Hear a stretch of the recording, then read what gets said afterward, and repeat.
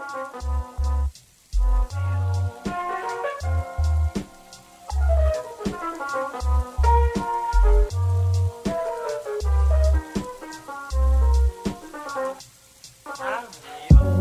everyone, this is Dr. Andy Wilczak. This week I'm talking with Helena Darwin from Stony Brook University about her work in the sociology of gender and specifically on the development of trans identities.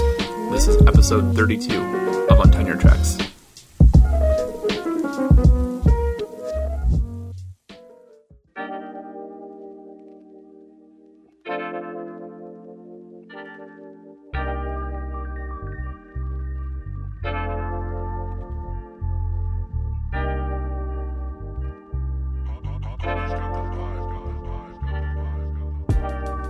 Just yesterday, I finally got the electronic version of a new article of mine and started promoting it. So this is really great timing, actually. It's with Gender and Society. It's called Challenging the Cisgender, Transgender, Binary, Non-Binary People and the Transgender Label. So that's a really exciting piece. It's one of the big so what factors of my dissertation, interviewing non-binary people about, what's it like to be living in a society that's built around the assumption that people are either men or women? Like, how do you navigate that? And what obstacles do you bump up against? And how do you overcome those obstacles? And how does all of this contribute towards the social change that we're seeing all around us? So that's sort of like the bigger context of the research that I've been doing. And I'm in the process of revising the dissertation into a book manuscript right now to try to hopefully finally get a book contract when I make the decision to finally graduate, which is coming up, but it's been delayed due to health insurance concerns.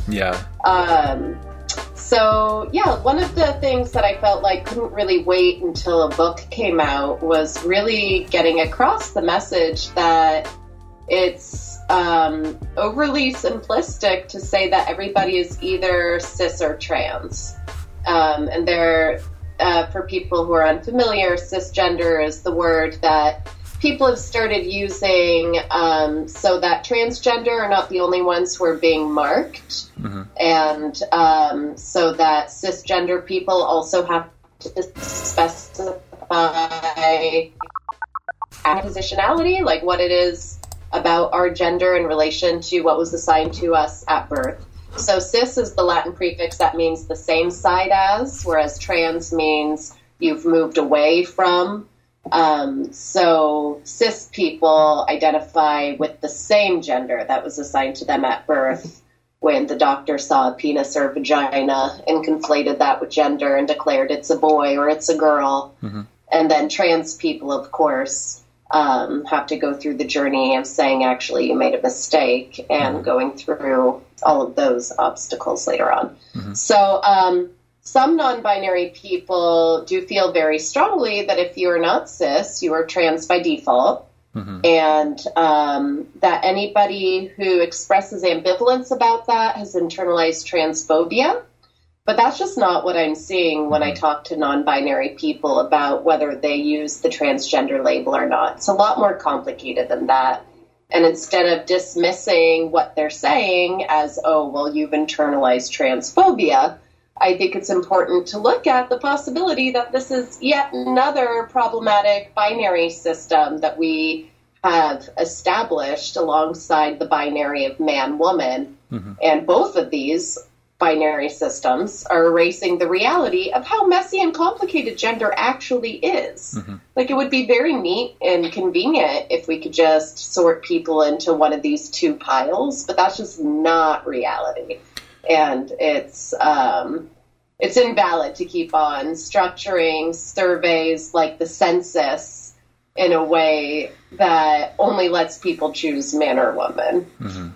Yeah, it sounds very similar to stuff I remember reading in grad school about the development of a bisexual identity and kind of attacking, maybe not attacking might not be the right verb, but just reevaluating that the gay-straight dynamic, right? And absolutely. And a lot of the stigma that bisexual people have to deal with of people saying, oh, you're just in denial of being gay, you'll get there, or, oh, you're just a straight person who's trying to feel special and different, but this is just a phase. Those are all the same things that non-binary people have to deal with. Trans men and trans women rolling their eyes and saying, oh, yeah, well, they're just in denial, they'll get here eventually. Or people being like, no, you're just trying to be a special snowflake. Like, just make peace with the fact that you're a man or a woman. So what were some of the stories that some of the non-binary folks that you talked to had to say, like, had for you? I wind up presenting it as 3 different categories. I have the people who say, yes, I am trans. The people who say, no, I'm not trans. And then the people whose answers just can't be neatly sorted into a yes or a no. So the people who say, yes, I am trans, seem to be looking at this umbrella understanding of transgender as the final word of what transgender is. That, you know, anyone who has any sort of complicated relationship with gender can call themselves trans, according to this understanding of what trans means. And people who uphold this as like the final word of what trans means do experience some pushback from other people in the transgender community sometimes. But for political reasons, a lot of times, there is definitely a contingent of non-binary people who hold fast to, like, no, this is actually what it means, and I am trans. And then people who are saying, no, I'm not trans, some of them seem to be unsure whether they are so-called trans enough to claim the label. But other people just feel like their experience of their gender just isn't the same as what they understand transgender people to go through. That they have not experienced the same types of hardships in society or discrimination or just hurdles towards getting, you know, health care that they need or whatever, or because they're passing privilege, they are taken to be cis in their everyday life, and that's their experience in society. So it would be disingenuous or appropriative of them to say that they're transgender. I mean, there are lots of reasons why people say, no, I'm not trans. That isn't a label that I'm comfortable with, and it doesn't describe my reality. And then, of course, there are all the people who are like, I guess I'm trans-ish, or like, I'm trans with an asterisk, or I'm specifically non-binary trans, but always specify non-binary. And, you know, they either do that to qualify their relationship with transgender as being sort of tangential, or to head off the type of pushback and gatekeeping that some non-binary people experience when they just claim trans without any sort of explanation or qualifier. So you had mentioned that there were political reasons for some folks to hold on to certain definitions. I was hoping that you could expound on that a little bit. Yeah. So some non-binary trans folk like to claim that hybrid label so that in conversation they can increase awareness and visibility of the fact that there are lots of different ways to be transgender, and that there is actually a lot of diversity within this seemingly cohesive umbrella of people that actually the umbrella rhetoric a lot of times obscures the diversity that exists among transgender people. And in order to really bring that to light, you do need these hybrid labels and these qualifiers attached to the word transgender when describing yourself. And also that helps you find similarly positioned people under the umbrella. And then, like I said, some people view it to be a political act to just use transgender without qualifiers in order to push back against the notion that trans men and trans women are somehow more legitimately transgender than other trans folk, since all of that is also reflecting the influence of this gender binary system where men and women are more legitimate than other folk. Whether you're trans or cis, as long as you're a man or a woman and feel comfortable being in one of those two categories, you have certain privileges in our society that other people do not have who refuse to be categorized into one of the two. Yeah, I hope that answers your question. If I keep talking, I'm just going to repeat myself. No, it's okay. You're doing great. So an interesting thought that I just had, and I'm wondering if this came up at all in your work, thinking about the sort of the intersecting power dynamics that are at play here, and how maybe for some trans women, like walking away from that masculine identity that affords them so much power that they may have taken for granted. Like I'm not sure how that process works, and like what that experience would be, and how that might play into how people may have different sort of definitions about what their gender identity is. Does that make sense? Right. Yeah, it does make sense. One of the biggest differences that I noticed between the people in my sample who were assigned male at birth versus the ones who were assigned female at birth is the AMAB people, assigned male at birth, felt that unless they were really going all out and dressing feminine and opening themselves up to all of the vulnerability and danger that comes along with that, that they didn't really have a right to claim the transgender label.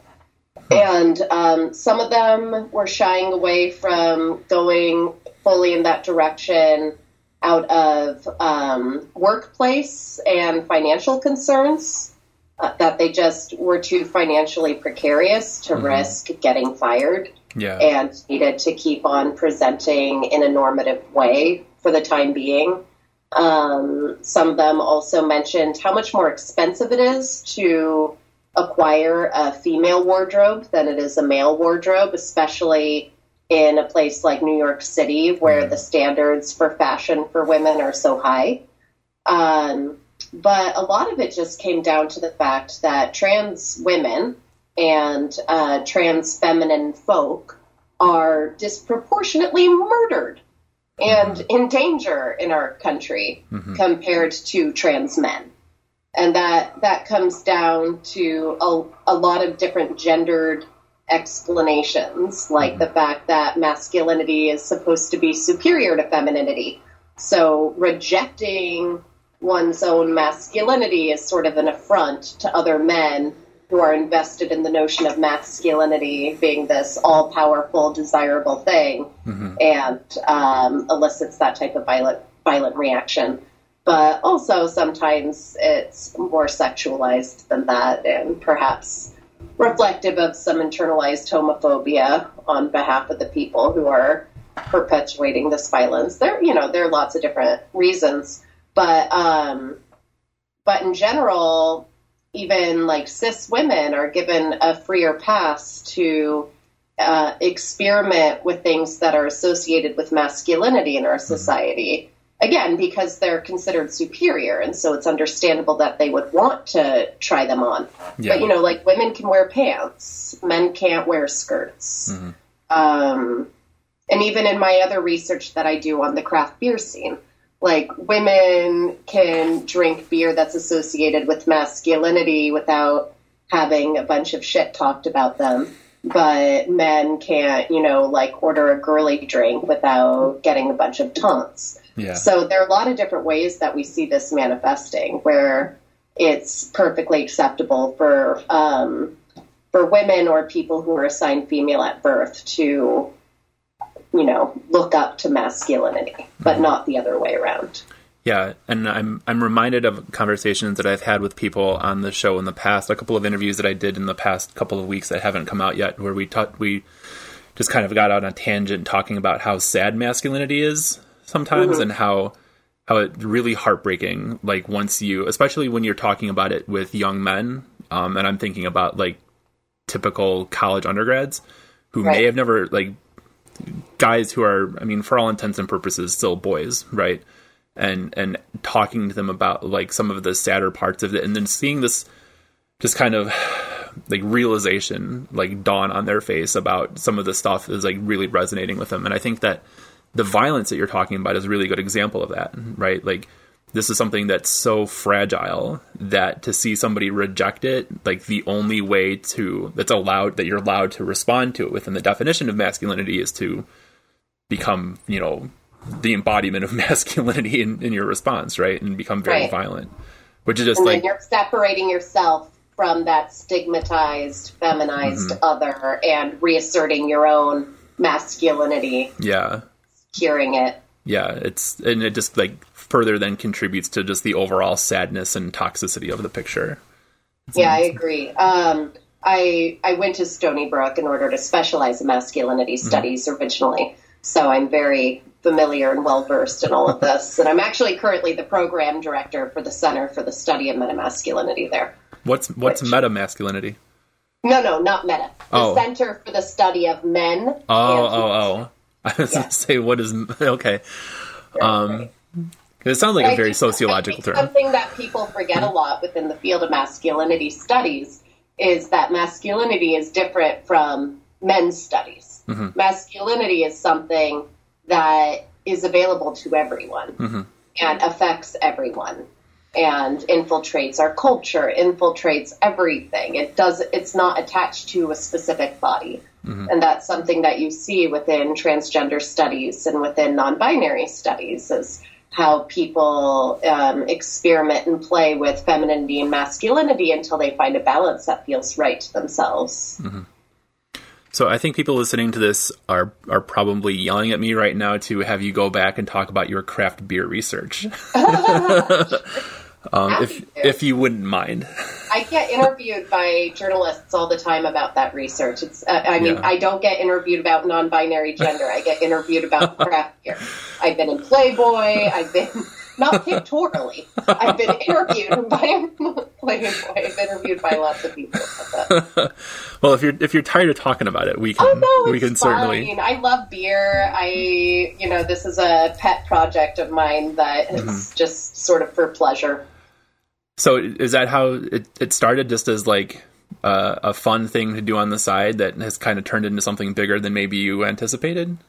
Kind of. I mean, it was more opportunistic than that. Right when I entered my PhD program, Nate Chapman and buddies were putting together an edited volume that was going to be the first social scientific project analyzing craft beer. And they were putting out a call for chapter contributions, and I realized that I could probably easily figure out a way to collect data while waiting for my first semester of grad school to get challenging. Since at the very beginning of grad school, everyone's really treating you like a baby and not giving you any sort of challenge and not realizing how excited and eager and hungry you are as somebody who just got through those golden gates and finally made it. But it's this like anticlimactic moment of being really infantilized. So that didn't sit well with me as someone who had already completed a master's degree and like a mother, like I'm a grown-ass adult. Yeah, so I remember having a similar experience. Yeah. For non-traditional students especially, I think that's a really infuriating semester. So I decided, fuck it, I'm going to go out into bars and just start talking to people and come up with a really simple research design to look at this concept of chick beer that everyone on the internet's talking about, but there's no citation for it if you want to talk about it academically. So I'll provide an opportunity for people to cite it and engage with it more intellectually. So I just asked people, like, what words come to your mind when I say masculine beer? What words come to your mind when I say feminine beer? What would you think of a man who ordered and preferred what you just defined as a feminine beer? And then, of course, the opposite also. And I talked to 96 people in total in 4 different craft beer bars around New York City, and jotted down all of my data in a little notebook while concealing what I was drinking under it. And then at the end, voila, I'm drinking a stout. And then it's this very subversive moment. Because, like, masculine beer is associated with either, like, working class masculinity beer is lager, and, like, an anti-elitist lager, something like PBR. And that's why you see that craft beer bars oftentimes have what they sometimes call a shit beer section of their beer menu. Some people really enjoy performing that type of masculinity in the public sphere, I guess. So there's a role for shit beer still within that boys' club of the craft beer world. And then stout is also associated with masculinity, which might also have some cultural ties to Guinness and the working class masculinity of Ireland and England, being associated with, mass consumption of dark beer. And then, of course, the American IPA masculinity, the dick measuring contest of how many IBU units does your beer contain, and how bitter is the beer you're drinking. Your measurement of manliness directly has to do with how abrasively off-putting the taste of your beer is to a novice drinker. So automatically, anything that's sweet or mild or palatable becomes associated with femininity, and also with people who are new to the scene. So gateway beer becomes synonymous with chick beer, which establishes femininity as culturally illegitimate. So anything that's feminine encoded is also encoded as culturally illegitimate, and something that people who are new and haven't really been around and haven't cultivated a palate would enjoy. And so that pigeonholes women in a situation where if they just enjoy the beer that's associated as feminine beer, it confirms a marginalizing stereotype about them if they drink it in public, in front of people, especially in front of men who they might be working with or whatever. And so women actually get pressured into a much narrower range of acceptable beers to order at a craft beer bar if they want to show that they know their shit about beer than men do. Men are able to basically order whatever they want.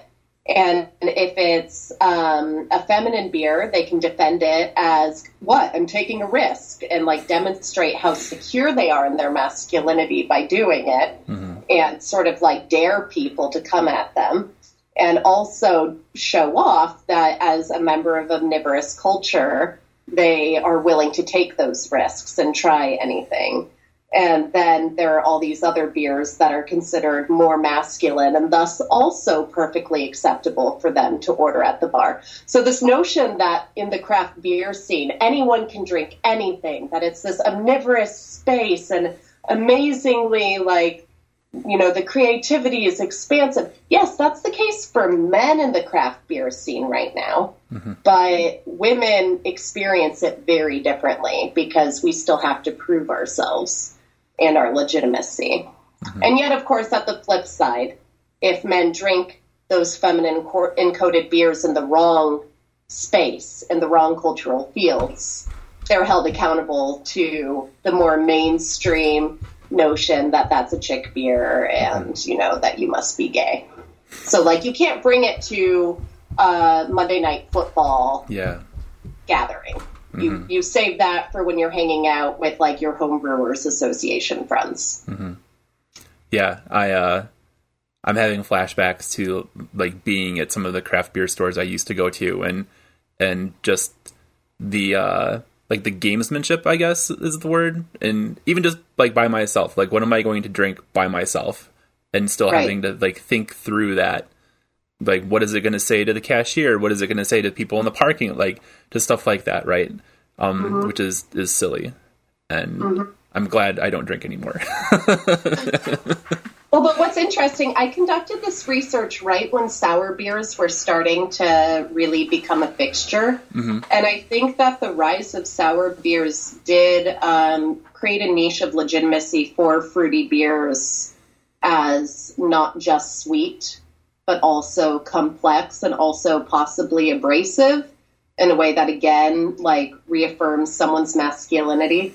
The more off-putting the beer you're drinking, the tougher you are or whatever.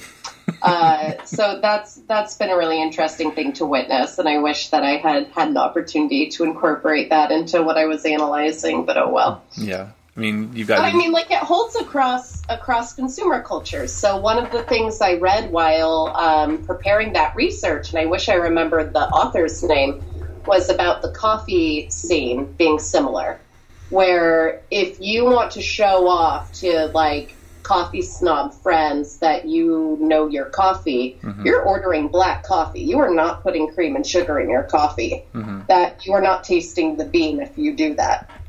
And so also, like, stereotypical feminine coffee orders are the frappuccinos with lots of sugar, lots of cream, lots of whatever. And it's no coincidence that, again, black coffee has a bitter taste, and bitter is off-putting.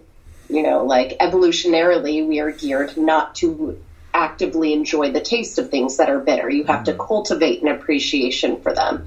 So, again, being able to appreciate black coffee as a connoisseur demonstrates that you've gotten over that hump, that you've been around, that you're legitimate, and also that you're not scared off. You're not feminine. You're not a little girl. I wonder if there's something similar happening in, there's like this subset of cooking that is obsessed with spice, like spice heads, basically, like developing their own like insanely hot sauces and stuff like that, where you have to sign a waiver to purchase it. And I wouldn't be surprised if like there's something similar there too. Absolutely, yeah. There's actually some literature on that. Yeah, like the performance of masculinity through consuming spicy, peppery, hot sauce things in public. Yeah, and also just sort of like a general disregard for health being associated with masculinity, which we see being associated with men's earlier death and just like higher morbidity and mortality rates, that they put off going to a doctor for too long because they can tough it out, even though like actually they should not be trying to tough out whatever it is that's going on with them. But also, you know, like salad is considered a feminine order if you're eating out. Whereas, like, getting a burger, getting anything that's fatty with lots of meat can, like, demonstrate your, again, like, masculine risk-taking, lack of regard for the long-term, whatever. So, like, in all of these different ways, men are pressured to take risks, even in seemingly trivial ways that actually have this cumulative effect of really harming men in the run, emotionally, physically, like whatever. Yeah, and now I'm just like thinking about different ways that this framework can be applied, and I could see it working with explaining the gatekeeping thing in things like video games and comic books, where we know that there's been a lot of like toxic discourse there. I can see it applying to not participation in sports, but like watching sports. Right? There are a lot of guys who act as gatekeepers towards like football, or, I mean, especially more violent sports. Which right there, I mean, it's not really natural for us to want to bash our brains into oatmeal, but like thinking about this in terms of guys being pressured into taking risks, like it's right there, you know? Yep. So could you tell us about your dissertation? Sure. It started with an article that I published in 2017 in the journal Symbolic Interaction.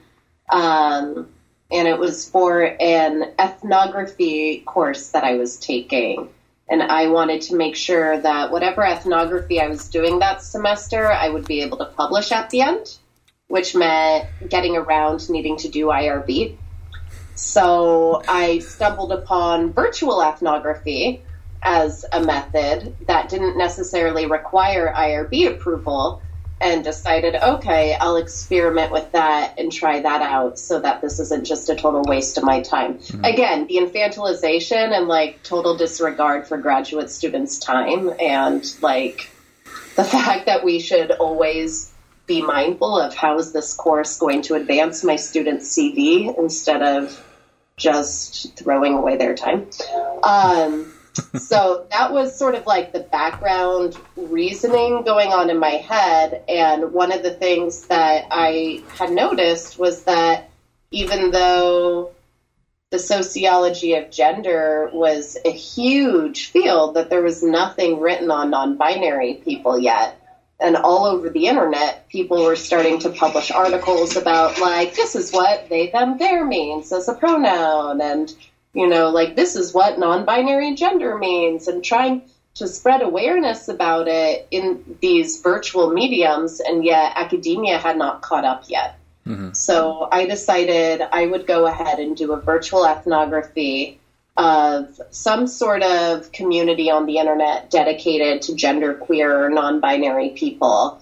And I found a community on Reddit that was dedicated to that was open to the public. So I was allowed to observe what was going on in there and write about it without needing to get IRB approval. That's the catch with any sort of virtual research. If you have to request access to it, you're becoming like a private member, and that's a whole different thing. At that point, you would have to announce your presence to everyone in the community, get people to sign consent forms in order to use their stuff, this whole thing. But notionally, going into an open public internet community is similar to like going into the town square and observing whatever you observe and then writing it up.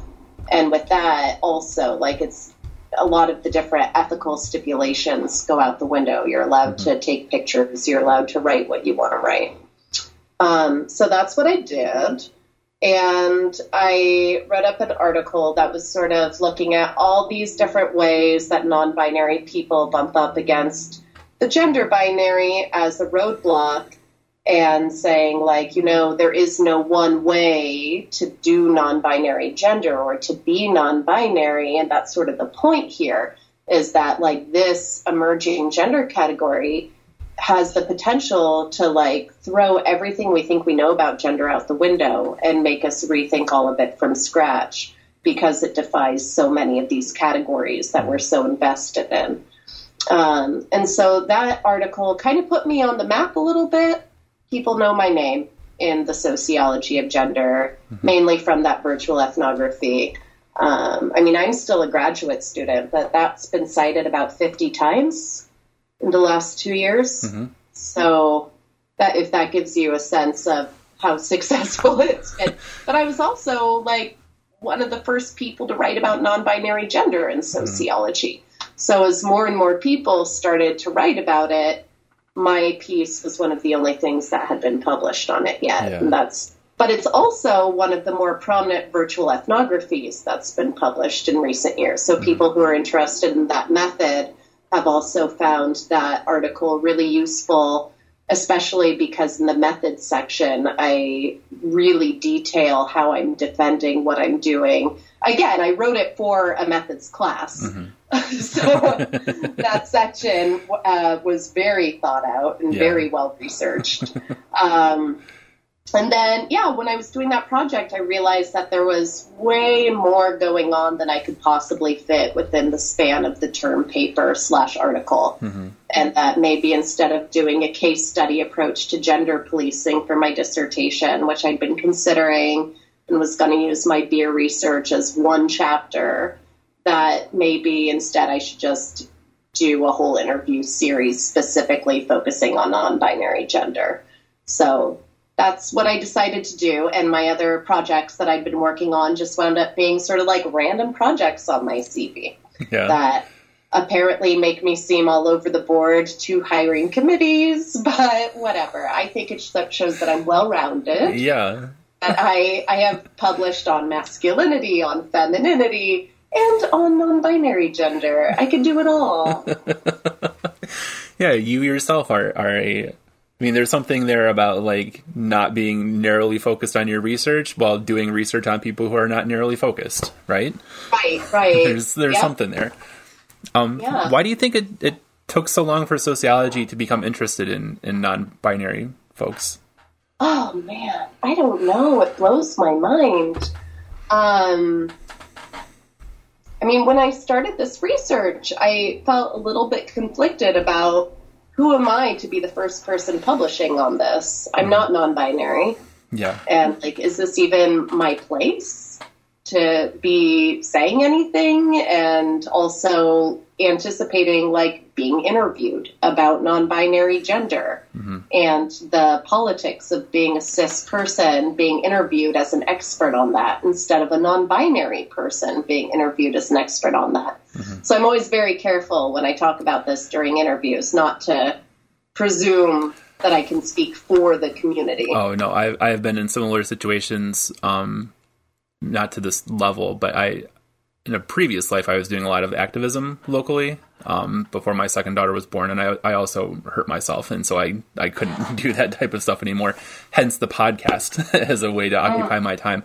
But I was heavily involved in our local NAACP, and when I left, I lost track of how many committees I was the chair of, but I, like, multiple times having to be like, look, I'm not letting you put me front and center for this. Like, it should not be me. So, like, it sucks, but you got to do what you got to do, right?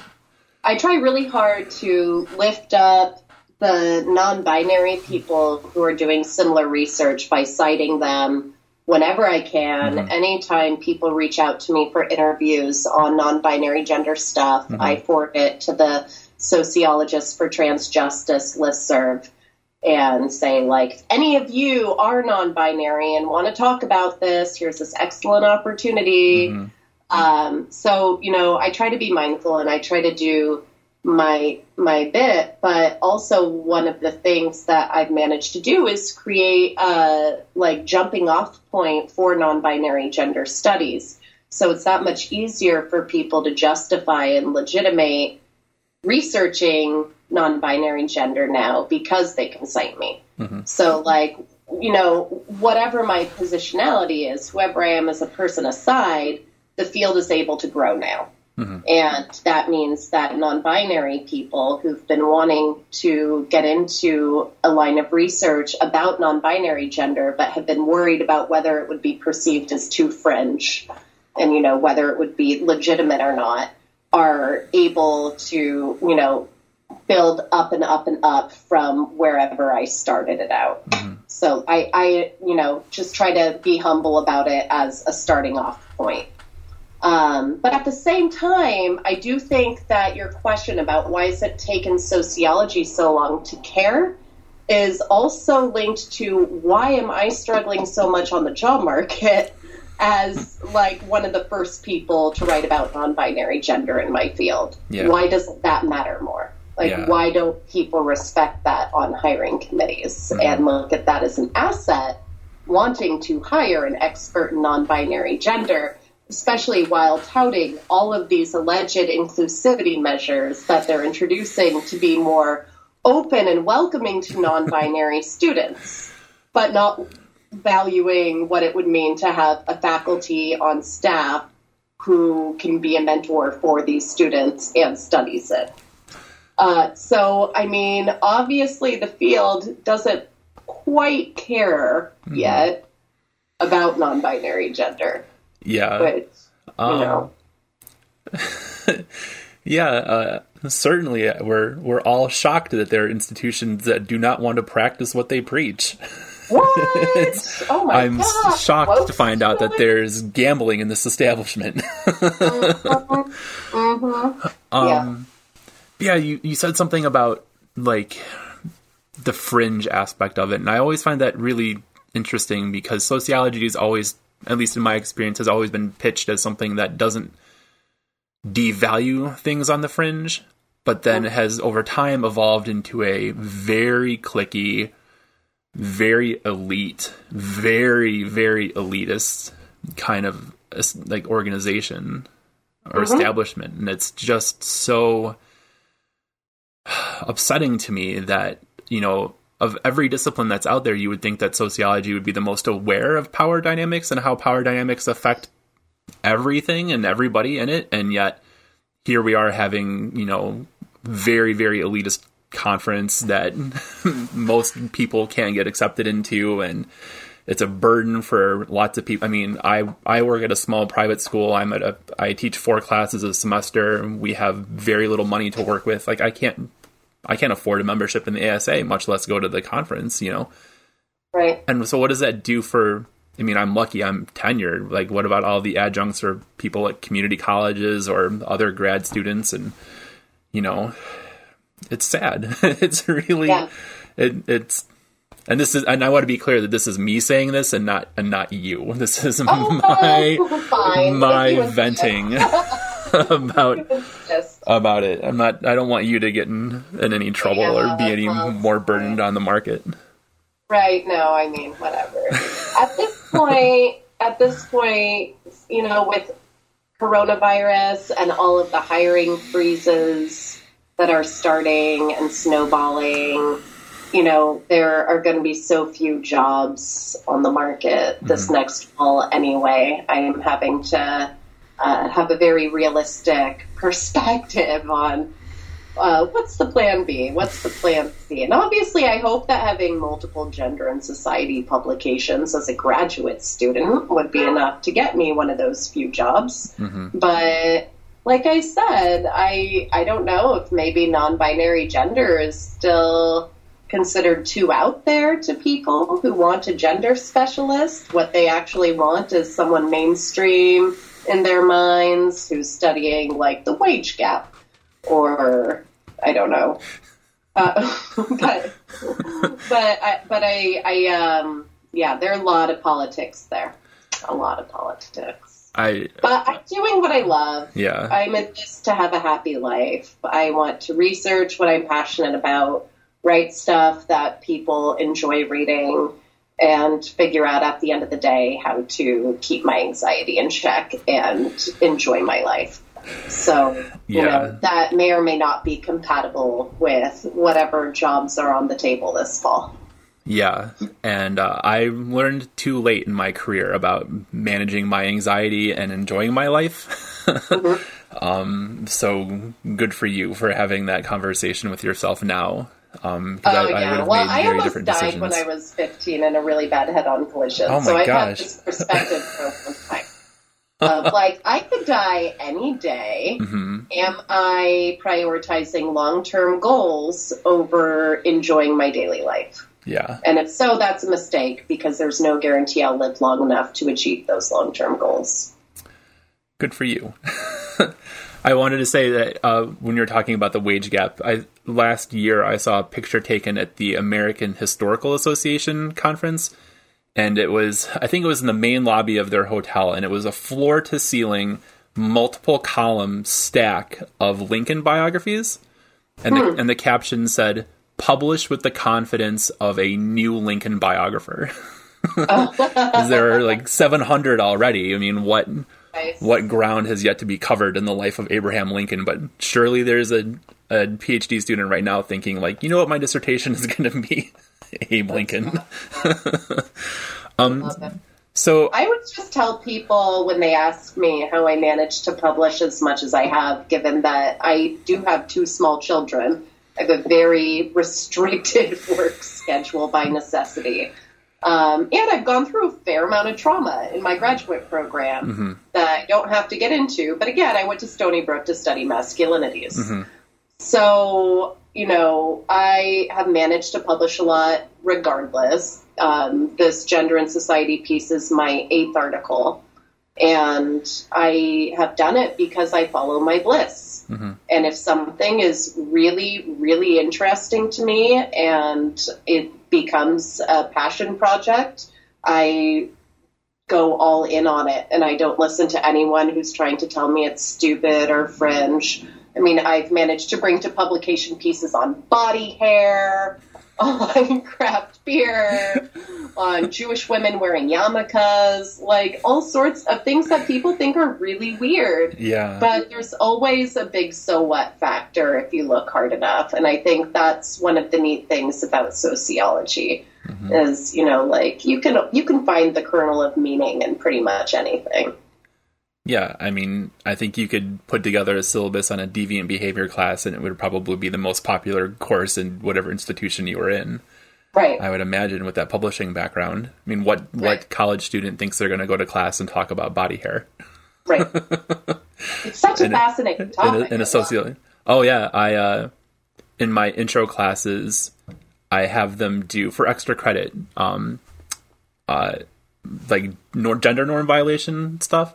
And so it started off with having the guys, so they would paint their fingernails, and I would have the guys have their nails painted by another student, and then they would have to paint some of the women in classes their nails. but it ended up, I mean, it's fun, right? It's very fun to see these, the 6'5", 300-pound football player who suddenly can't use his hands, and like the realization that he can't use his hands anymore is fun. But the girls complained that there was nothing similarly disruptive for them. And so they came up with the idea of stopping shaving their legs and under their arms for extra credit, and to see how long they could go, and to put themselves into situations where that body hair would be visible, and then to come to class and talk about some of the reactions that they had. And so it's been very fascinating. Are you familiar with the work that Brienne Foss has done on that exact assignment? Brienne Foss is at Arizona, and she is sort of like the expert on basically what you just talked about. So she has published several articles for journals like Women's Psychological Quarterly, and I think she also maybe had one in Gender and Society at one point about challenging her students, her female students, to grow out their body hair, and men to remove theirs, and keep a journal about their experiences for extra credit. And then she analyzed their journals and also just like their group discussions in class, and wrote up several articles analyzing like what she gleaned from witnessing their experiences in terms of violating gender norms and, the psychological gymnastics people have to go through. I'm laughing because I'm remembering a semester where a student, he was on the wrestling team, and he didn't run this by me. He was going to shave his legs for extra credit, and so he came to class and he was like, "Dr. Wilczak, guess what I did?" I'm like, "What'd you do?" And so he's like, "I decided I was going to shave my legs and see if you give me extra credit for it." And I fell out of my shower. And I was like, "What happened?" And he said, "Well, I put my leg up, and then I grabbed onto the shower rod to balance myself, not realizing what was going to happen, and I fell head over feet." And he was such a funny, just affable, goofy kid. And so the rest of the class is just like looking at him, like, and then he like pulls up the legs on his sweatpants to show off his legs for everybody. It was great. It was such a funny day. Did he make himself? Did he have some blood? Yeah, yep. Oh, yeah. Yep. He's like, "That shit hurts so much." Right. Well, one of the things that I'm hoping to be in a position to do someday is really sit with women's memories of the first time that they shaved as a rite of passage, and a very bloody rite of passage into having a feminized body. Just like I put out my feelers to see what would come back at me on social media a few years back when I was toying with the idea of doing a whole dissertation on body hair. And I think it was going to be beyond just body hair. I also wanted to do a study looking at men's experience of balding and masculinity across racial categories, across age, demographics, etc., and also like facial hair and also body hair. And people remember. People definitely remember the first time they shaved. And a lot of women were bullied into it, like through gender policing, being told that they looked like a man, and that they looked ugly, and there's a lot there. But sociology is very prudish and doesn't like to hear about body hair. It is very prudish. From my experience presenting about it at ASA. My first year there. Yeah. Wish I could have seen it. The crowd being like, "What? What are you doing?" Yeah, I tell my students that I started to lose my hair when I was 19, and they look at me just like the guys have like a look of horror. And so I say, like, "Look, I'm going to live vicariously through some of you, but the rest of you better fire it before it quits on you, because you don't want to be that kid. You just give it up." Right. And so like, and that's another funny one too, because like you'll see boys reflexively start to like rub their head, who've been thinking about it. So we've talked. It's something that women don't experience the same way. Like we don't have to go through the uncertainty and sometimes fear of like, how long is my hair going to hold out? Mm-hmm. And is that the beginning of thinning? Is that a bald spot? Mm-hmm. And I mean, I do sympathize. I have 2 male children, and for all I know, they, may not have a thick hair gene mm-hmm. well into their adulthood. And, mm-hmm. I just hope that they have secure enough sense of self and body image that they're able to roll with it and not be too invested in it. Yeah, hopefully. Right. So we've talked a lot about your research. Do you want to talk about your teaching at all? So my experience with teaching is kind of funny right now mm-hmm. because up until now, people have kind of looked down upon the fact that most of my teaching has been online. Okay. And all of a sudden, in this change we're witnessing in academia, I think I suddenly have a leg up. You're suddenly a pioneer. Again, you're a pioneer. And that, again, has just been circumstantial. Mm-hmm. And the fact that Stony Brook doesn't offer us very many opportunities to teach in person. Really? We have one in-person teaching experience guaranteed to us after we do a teaching practicum our 3rd year. Mm-hmm. And other than that, the only teaching opportunities that are floated our way are online courses during winter or summer term. There is no other opportunity to teach. And I am not financially desperate enough to go looking for adjunct positions. Mm-hmm. Like, my husband makes good money. I'd rather spend that time writing and researching. Mm-hmm. And so, like, I've done a lot of online teaching mm-hmm. just because it's, path of least resistance, whatever. And I've had a lot of success both with the one class that I taught in person after my teaching practicum and these online courses. I think in part because I do have a background in teaching from my psychology degree in undergrad, where I focused on cognition and learning differences and thinking, memory, and problem solving and stuff. Mm-hmm. But also that I operate from a place of respect for my students, and I don't refer to them as kids mm-hmm. like so many people do. And I recognize that they are a variety of ages and life experiences, especially at Stony Brook. It's a very multicultural school. Mm-hmm.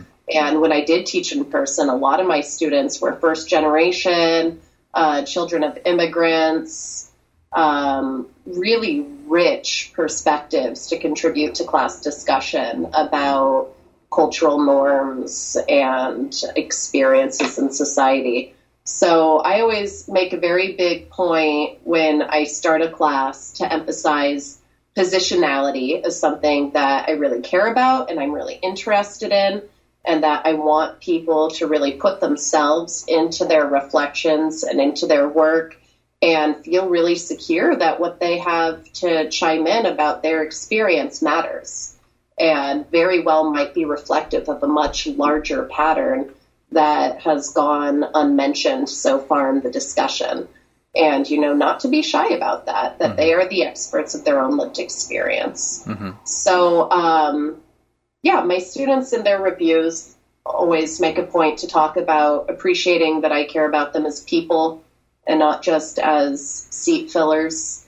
And also that when I'm doing online teaching, I use a modular approach where I'm trying to be really intersectional, and each module is a different intersection. So when I teach sociology of religion, mm-hmm. I have race and religion, class and religion, gender and religion, sexuality and religion, politics and religion.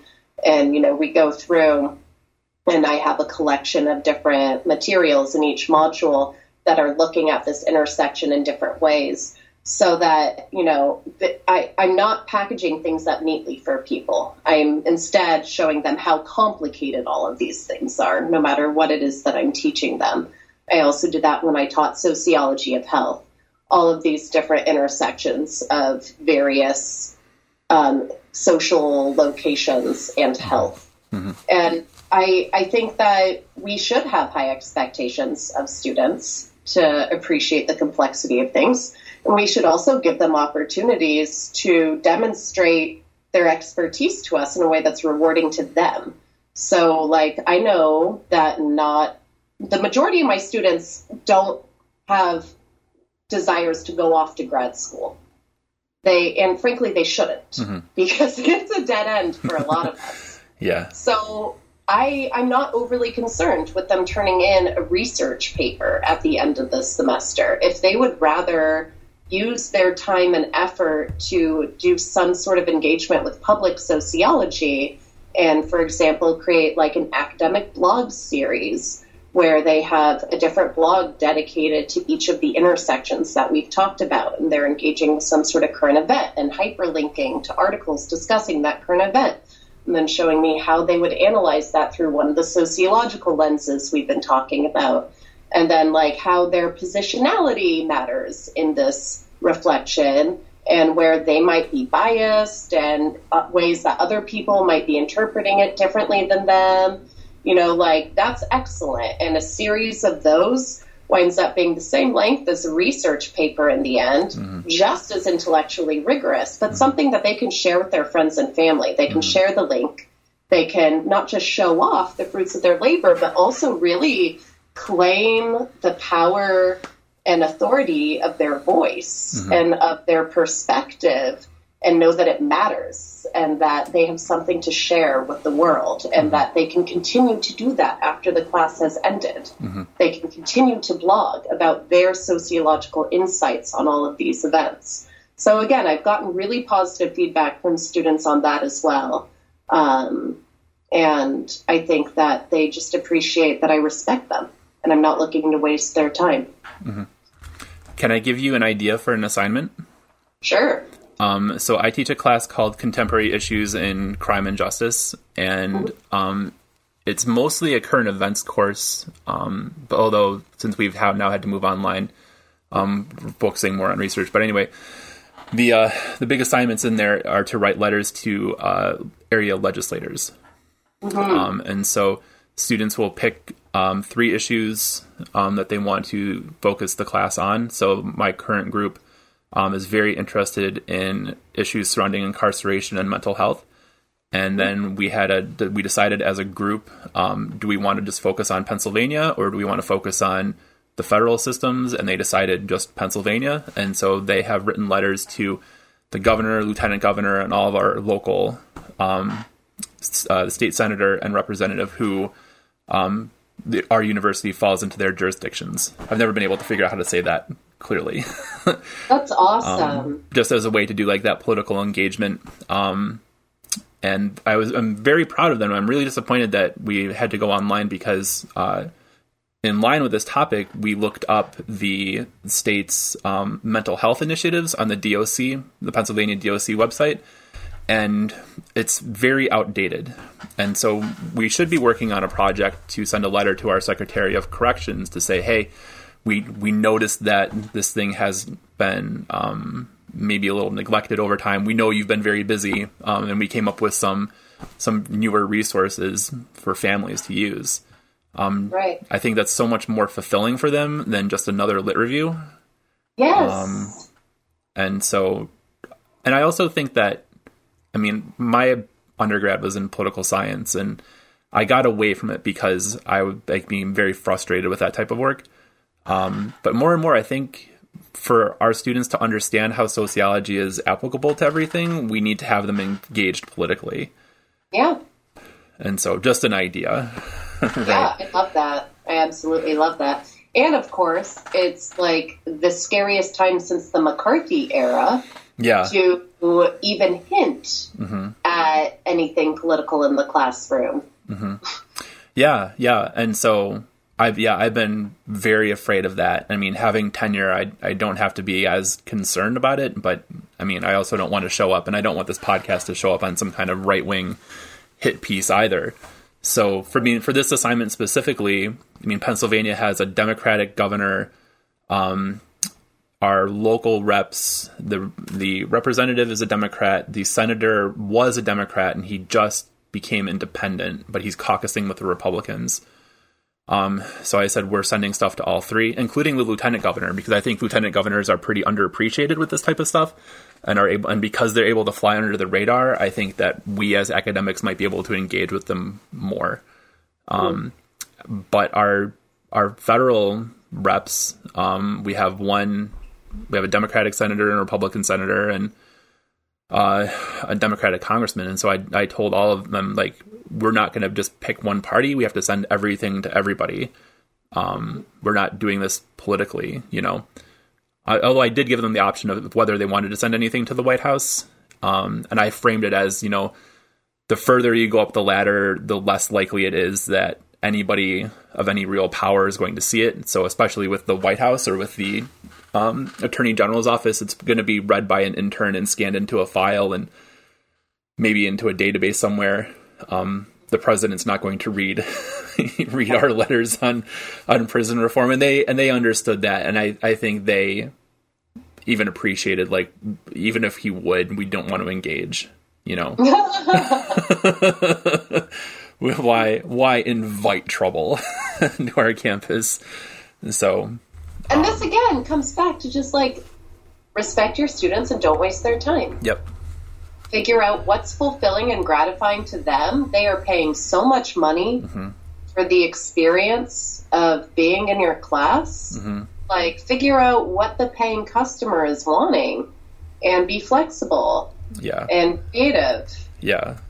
And what I don't think they want right now is like quadruple the workload, because people are so worried about being perceived as weak for having to move online. I mean, that's what a lot of my students have said, at least, is they feel that they're just under assault from all of the work and all of the new, like, additional requirements that some of my colleagues have, and that I've seen other people at other schools doing too. And it just seems so almost ghoulish, honestly, to me. Well, one of the things that I feel very strongly about from my education background is how pointless it is to quiz people on memorizing things. That, like, I don't remember anything that I made flashcards for back in undergrad. Not a thing. Yeah. Not a thing. I have studied multiple languages. I can't speak them. I can't read them. I don't remember the terms that I, aced tests for memorizing from psychology. Yeah. What I remember are the, like, really big aha moments that made me reevaluate something that I thought I knew, or made me realize what I wanted to do with my life. And so that's what I try to focus on with my teaching. And, like, it just seems like such a waste of your students' time and brain power to make them memorize a bunch of stuff to quiz them on, as though that's reflecting their knowledge retention from your class and their level of engagement with it. It's not. It's just testing who's good at memorizing things. And it's further marginalizing dyslexic and dysgraphic students and students with English as a second language, students who are first generation in college and just don't have great study skills because nobody's ever taught them. Yeah. Like, it's not a good science. And so, like, I understand that in really big class sizes, just the logistics are such that people feel backed against a wall and, like, they have to quiz to see that students did the work. But I would much rather assign students to write me a one-page précis summarizing the main points of the reading that they did, that I grade on, like, a check system to, have a measure of accountability that they completed the unit. But they're having to think when they're proving to me that they did it. They're not just memorizing things. And, I may or may not have the time to read them in depth. That's why it's a check system instead of a letter grade system. But, I think that that's, on their end, a more rewarding experience than memorizing jargon for an online quiz. Yeah, for sure. So the last thing that I wanted to ask you about, because I know that we're over the hour, could you talk a little bit about your experiences teaching some of the non-binary stuff in your classes? Like, how do your students react to learning about gender as a spectrum for the first time? I think that I am probably privileged as somebody who is not non-binary talking about these things and teaching these things. There have been some studies on how receptive students are to hearing about feminism, depending on what the teacher looks like. Mm-hmm. And that a teacher who looks really butch talking about feminism, people are not going to believe or listen to, or they're just going to feel more combative in response compared to if it's somebody with like long flowing hair and lipstick and high heels. And also, of course, that's why like white people are supposed to be getting into conversations with fellow white people about racism and why racism is harmful.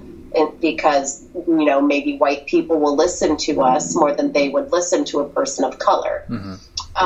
So I think that I have had a really successful experience talking to students about gender diversity and the fact that just like we don't know what races people have by looking at them, and especially in an online class format, looking at someone's name, you don't know anything about that person without asking them to clarify.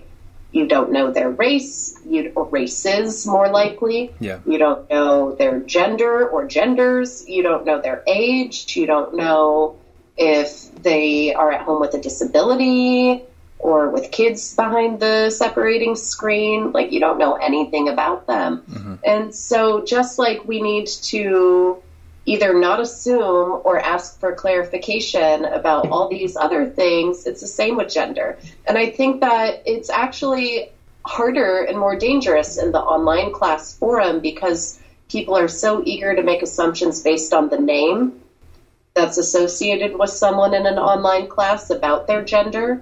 So many names do suggest a binary gender. And not only is that not the case for people who are non-binary or trans men or trans women in the class who are, you know, still having to use their dead names, but there are also a lot of bureaucratic issues for people with getting the name used at a university changed to reflect the name that they actually use. Yeah. And so, yeah, there are just so many things that you have to ask people to specify in the online class arena. And people aren't going to remember, unfortunately. Like, if you have a class size of 50 in an online class, if somebody says, hey, I actually use they, them pronouns, and my name isn't Emily, it's Andrew, please remember that. No one's going to remember. And so, like, you as the teacher need to really take note and make sure to find opportunities to correct people, if and only if that student is okay with you doing that, which you have to check with them about privately. But they're in a really unfortunate position of being continually and constantly misgendered by their peers and oftentimes by their teachers in this format. And that can be really triggering, especially if they're dealing with other stuff like living at home with transphobic parents during the quarantine. So, you know, there is a lot of responsibility on online instructors right now to try to be on the lookout and figure out ways to, even just with small gestures, maybe make a huge difference in people's mental health right now. Yeah, I think that's a very good spot to leave off here today. So thank you so much, Helena, for taking the time to talk to us today. Sure. Yeah, thank you for having me.